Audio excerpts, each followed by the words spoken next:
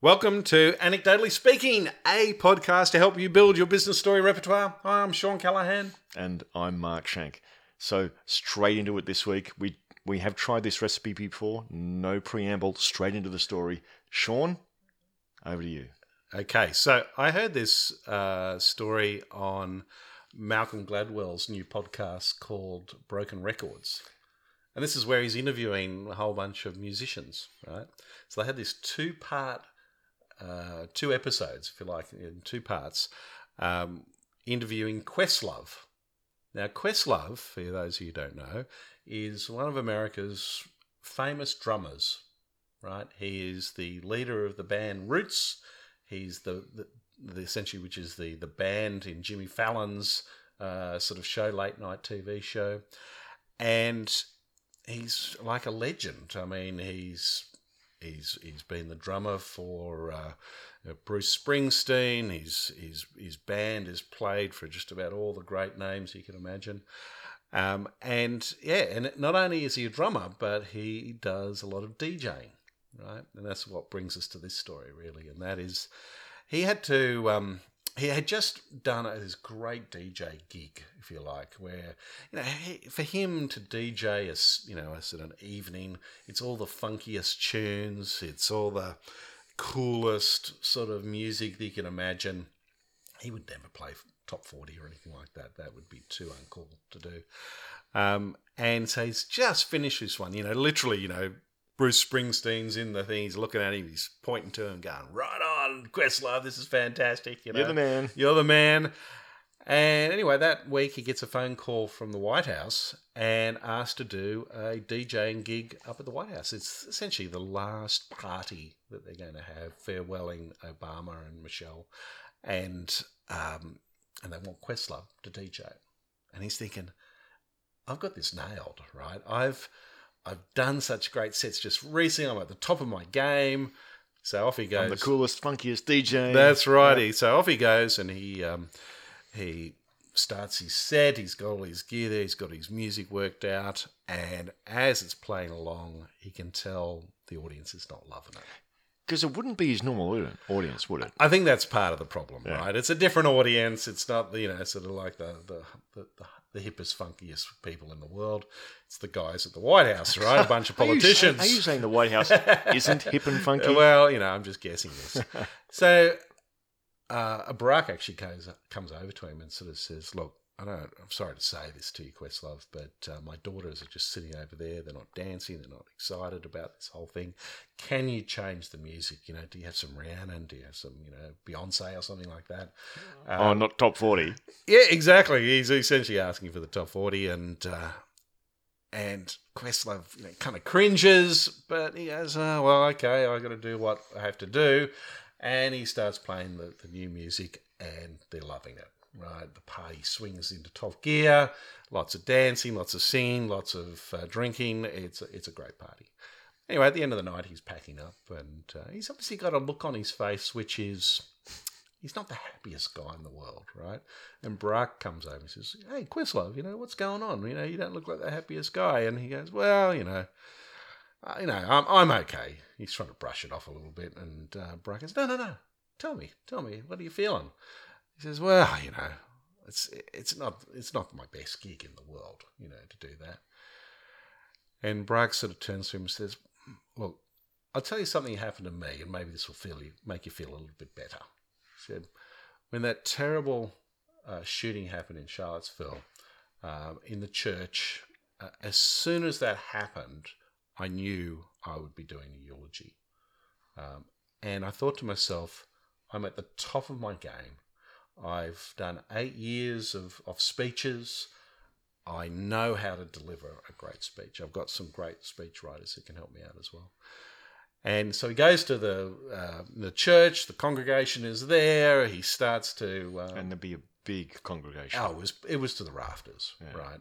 And he starts his eulogy. And about maybe 5-10 minutes in to the eulogy, he knows they're not loving it, right? He can feel it in the room that they're not loving it. Because you can go on YouTube and listen to his eulogy, and it's kind of quite complex, and it's not just hitting at the heart. It's talking about these big ideas and things like that. And he realizes he has to switch things up. And he's looking down at his speechwriters who are just sitting in front of him, and he's kind of looking down. He's trying to give them the eyeball that he's gonna go off the script. Uh-oh. And they hate it when he goes off the script because they figure that he's just not as good when he goes off the script. Anyway, he gives them the eye that he's going to do this. And next thing you know, he starts just repeating this phrase. He sort of says, all these people, they had enormous grace. They had grace in how they lived, grace in how they, saw the world. They had amazing grace. Amazing grace. And he starts singing Amazing Grace, right? And as soon as he starts singing, the whole congregation just stands up and it's full verse. Right, they're all singing. They're going like, all of a sudden the whole mood, of course, changes radically, right? And he finishes the song, and that's essentially the end of his eulogy. It's like a drop the mic kind of situation. And he turns to Questlove and he says, "You've got to serve the audience, right? It's you're there for them, and whatever it takes. And you did that tonight for us, and we really appreciate it." He looks at him and says, "Now, does that make you feel better, Questlove?" Questlove just turns to him and goes, "Not really." Anyway, I heard that on Malcolm Gladwell's podcast, told by Questlove, right? Oh, wow. Yeah, so that I'll have to listen to that. Yeah, it is. It's worth listening to, and that's my rendition of it, if you like. I'm sure there's a few little glitches in there, but tell me, what do you think? What strikes you when you sort of hear that? So kind of like a story within a story, right? Yeah, there's kind of multiple stories there, and I was very engaged. Firstly, as I was listening, I was thinking, why does he have the name Questlove? Where does that come from? I have no idea. But it would be interesting to know. I'm going to find that out. Yeah. I think it's just one of those funky things that DJs, those guys. Why is the Edge called the Edge? Well, indeed. Or was it just a bar in Dublin and too many pints of Guinness? Could easily be that, right? I would like to know that. Yeah. So some reasons why that story really works. I guess a part of it is there's some surprises in there. Yeah, right. One of the big surprises, Obama starting to sing in a eulogy. Yeah, I know. Because it is remarkable when you see him do it. Because he's not the world's best singer. No, but he's not bad. Oh, I mean, he's not awful. He's not awful, but he's not a Aretha Franklin or anything like that, right? So, he's doing essentially what a congregational, someone who comes to that church, how they would sing. That's the way he sang it. Yeah. Right.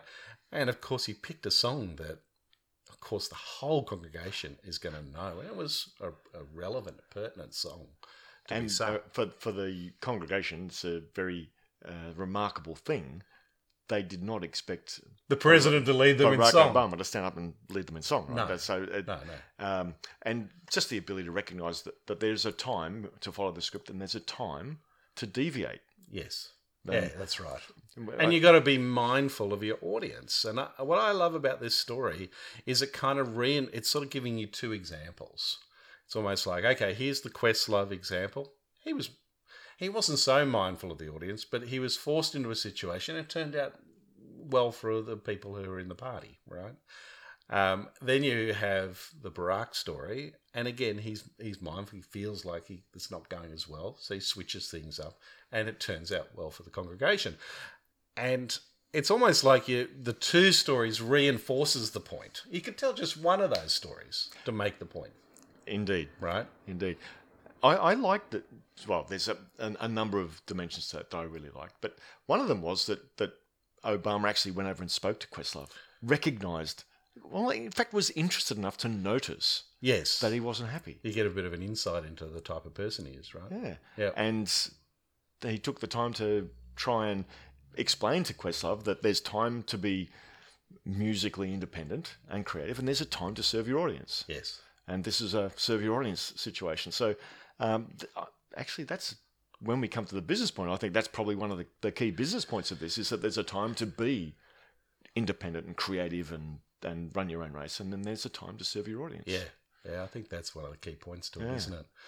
The other thing, that there's a couple other really key elements in this that we love in stories, right? So we love stories about people with power, and we talk about celebrity power, positional power, could be money power, beauty power. But in this case, you got celebrity power and positional power. You got a president and this famous drummer DJ, right?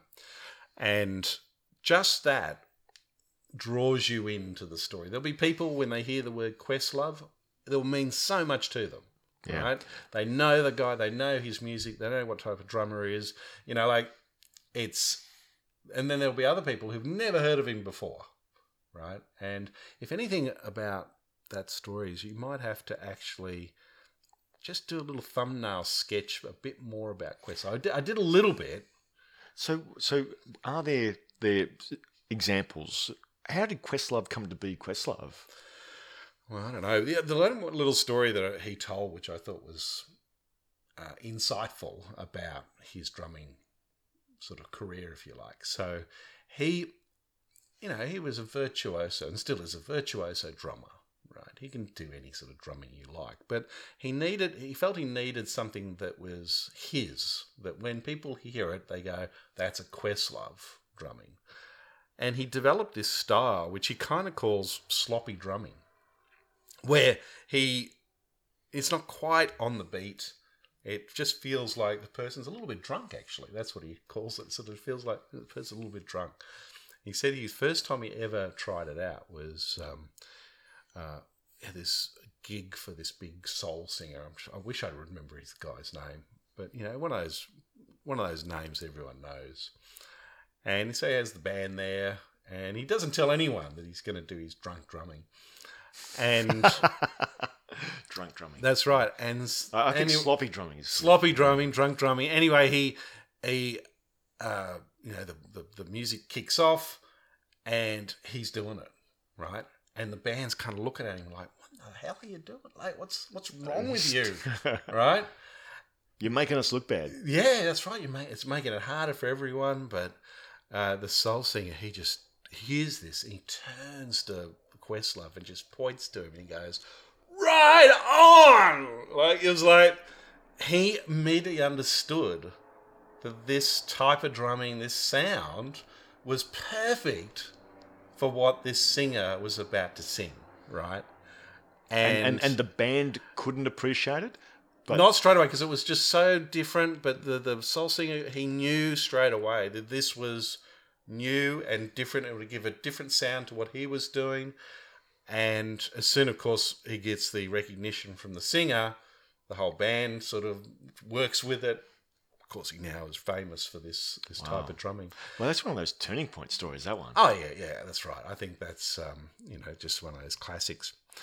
But going back to the story, the sort of the two stories that I've told there, in addition to the fact that you've got, sort of a celebrity element to it, you also have, high stakes, eulogies and people dying, and this sort of gets people at the heart, right? And you feel it. And there is something about singing, right? There's something really emotive about just people, sort of coming together and singing together. And if you can kind of capture a little bit of that in the story, I think people feel uplifted. Yeah, I've seen the video of Obama giving that talk, right. And he started those first couple of strains, as you say, out of nowhere. He just was saying, "Grace, amazing grace." Yeah. Amazing. And the pastor who was standing behind him, his eyes just lit up, and he stood up so fast and just held his arms out, and it was like a moment he just knew it. He saw it happening, and he goes, yes, this is what's... And it was really quite an amazing moment. Yeah, no, it was beautiful. Yeah, I don't think I could say too much more about this story, but I suppose it's useful to have a think about, because I'm not exactly sure. I haven't really thought it through as to where you would tell this in a business setting, right? Well, I guess one of the... If we talk about some of the things that we could... That would make that story even better, it's important to recognise the limitations of that story. Yes. Because the reality is, if you tell that story in America, you're going to polarise your audience. Yeah, there'll be people who hear the names and they're either for or against. But much more likely, they'll be for or against Obama. Yes. And it doesn't matter how good the story is. The fact that Obama's in it, there'll be people who are anti-Obama, and therefore that story will have low impact. It's really important that that relevance factor be in your mind when you use that story. So true, isn't it? Sad but true. Yeah, it's just the reality. Yep. And it's just the reality of using stories. Whereas Obama stories in Australia... Oh. I mean, it's like he's regarded as one of the top leaders, right? You're on safe ground. You're on safe ground. In fact, you're probably on safe ground anywhere outside America. Yeah, it's simply that it is a polarizing issue in America. Yeah, and you need to recognise that. So that's kind of a limitation of that story. Yeah, and you're right. And if you're told that within the US, yeah, you know, no matter how good it is, you're going to have half the people not like it.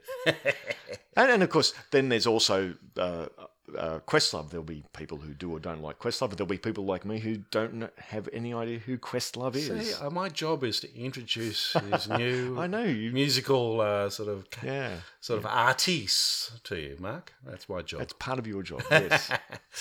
So you're right, and I think that's something to really keep in mind. I would say, the point that I'd be trying to make with telling this story. You could tell both stories, or you could even just tell one of those stories. It's just this idea of you got to be mindful about your audience, and you got to be ready to switch it up. We see this in our own work, running workshops. There'll be times where we're running a workshop and we can tell it's not landing, and so more often than not, we know it's about actually doing more activities. Right, as soon as you get them doing more activities, next thing you know, it's shifted. The whole feeling of the situation shifts. Yeah, no matter how important it is that you feel the point that you're trying to make is, it's much more important to engage the audience. Yeah, exactly. So I think that's the key point that you would make there. Well, it's one of those you've got to know when to hold them, know when to fold them stories. Yeah. So there's times where you need to use your artistic integrity and stick by that 100%. Yes. But there's other times where you need to understand that it's about the audience. And so if Questlove's playing in a club in New York and it's cool and hip and funky and trendy, that's when he's going, here's my individual stamp. It's not what happens in the White House, because that's a completely different audience. So now that you've said that, it's interesting. I was listening again to that Broken Records podcast, and I was just trying to remember who was on there, but they were just talking to a couple of other musicians. And the musicians, when they're writing their songs, they don't think about their audience at all, right? They don't. Well, at least these guys were. They were sort of saying, no. They write for themselves and what they think is a good thing, and maybe someone will like it, right? And I was watching a documentary of ABBA. This is showing my, sort of... No, it's all right. I like ABBA. You like ABBA? Okay. Well, anyway, I was watching a documentary of ABBA, and Benny was sort of saying, people, look at our songs and they think we've, some master story, singers and writers and storytellers, and that we've worked out this the magic of doing all this. He said, no, that's not how it is at all. It just happens to be that a lot of people like the same music we like. And I was thinking, that's so interesting. Anyway, it's a little sidebar, if you like, more than anything else. But the main message is, out of these stories, is, care about your audience.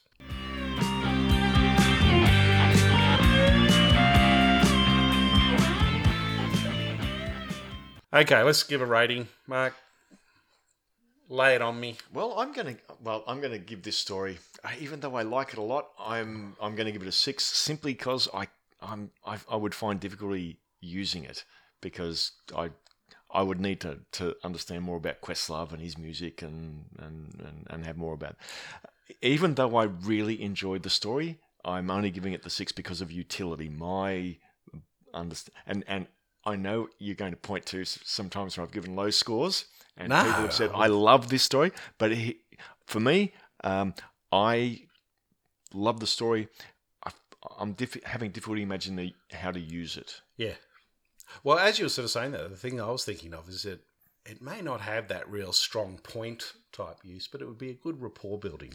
It is a totally entertaining story. Yeah. Actually, that's a very good point. And if you were chatting to someone and, next thing you know, you find out they like this sort of music, and I can see it could actually spark a whole bunch of other conversations just by telling this story. In fact, if you knew someone was interested in music, then that would be a great rapport building story. Yeah, it is. Totally.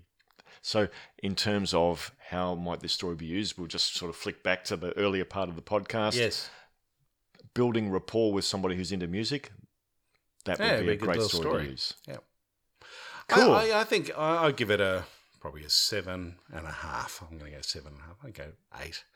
It's funny, it's only because that's the first time you got to sing on the podcast, right? I know, and you could tell, that I'm full voice there. But no, I think it's a good story. It's certainly one I enjoy telling. I've told it a few times now, but it comes out easily, and it's a comfortable story to tell. Yeah, fantastic. Well, I think that's probably where we'll finish things up. Anything else we need to? Just a reminder about our public workshops, and on our events page you can see the list of public workshops. Sean and I get to, one of the things we love about our work is we get to travel all across the world and meet interesting people, and it's one of the things that when we first formed the company back in 2004, we talked about some of the things that we should do, and meeting interesting people and having interesting conversations is one of our objectives. So if you are in one of the locations where we're running a public workshop, we'd love to hear from you, so please get in touch, and maybe there's an opportunity for us to catch up. Yeah, and I guess the other thing to say too is if people think it would be great for us to run a public workshop in their local geography, and they think they can get a good group, help us get a good group of people together to run it, we'd be more than happy to run one. We're zipping around all sorts of places, so adding another one to the schedule is not that difficult.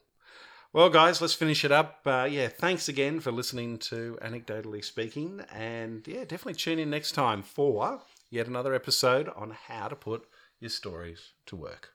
Bye for now.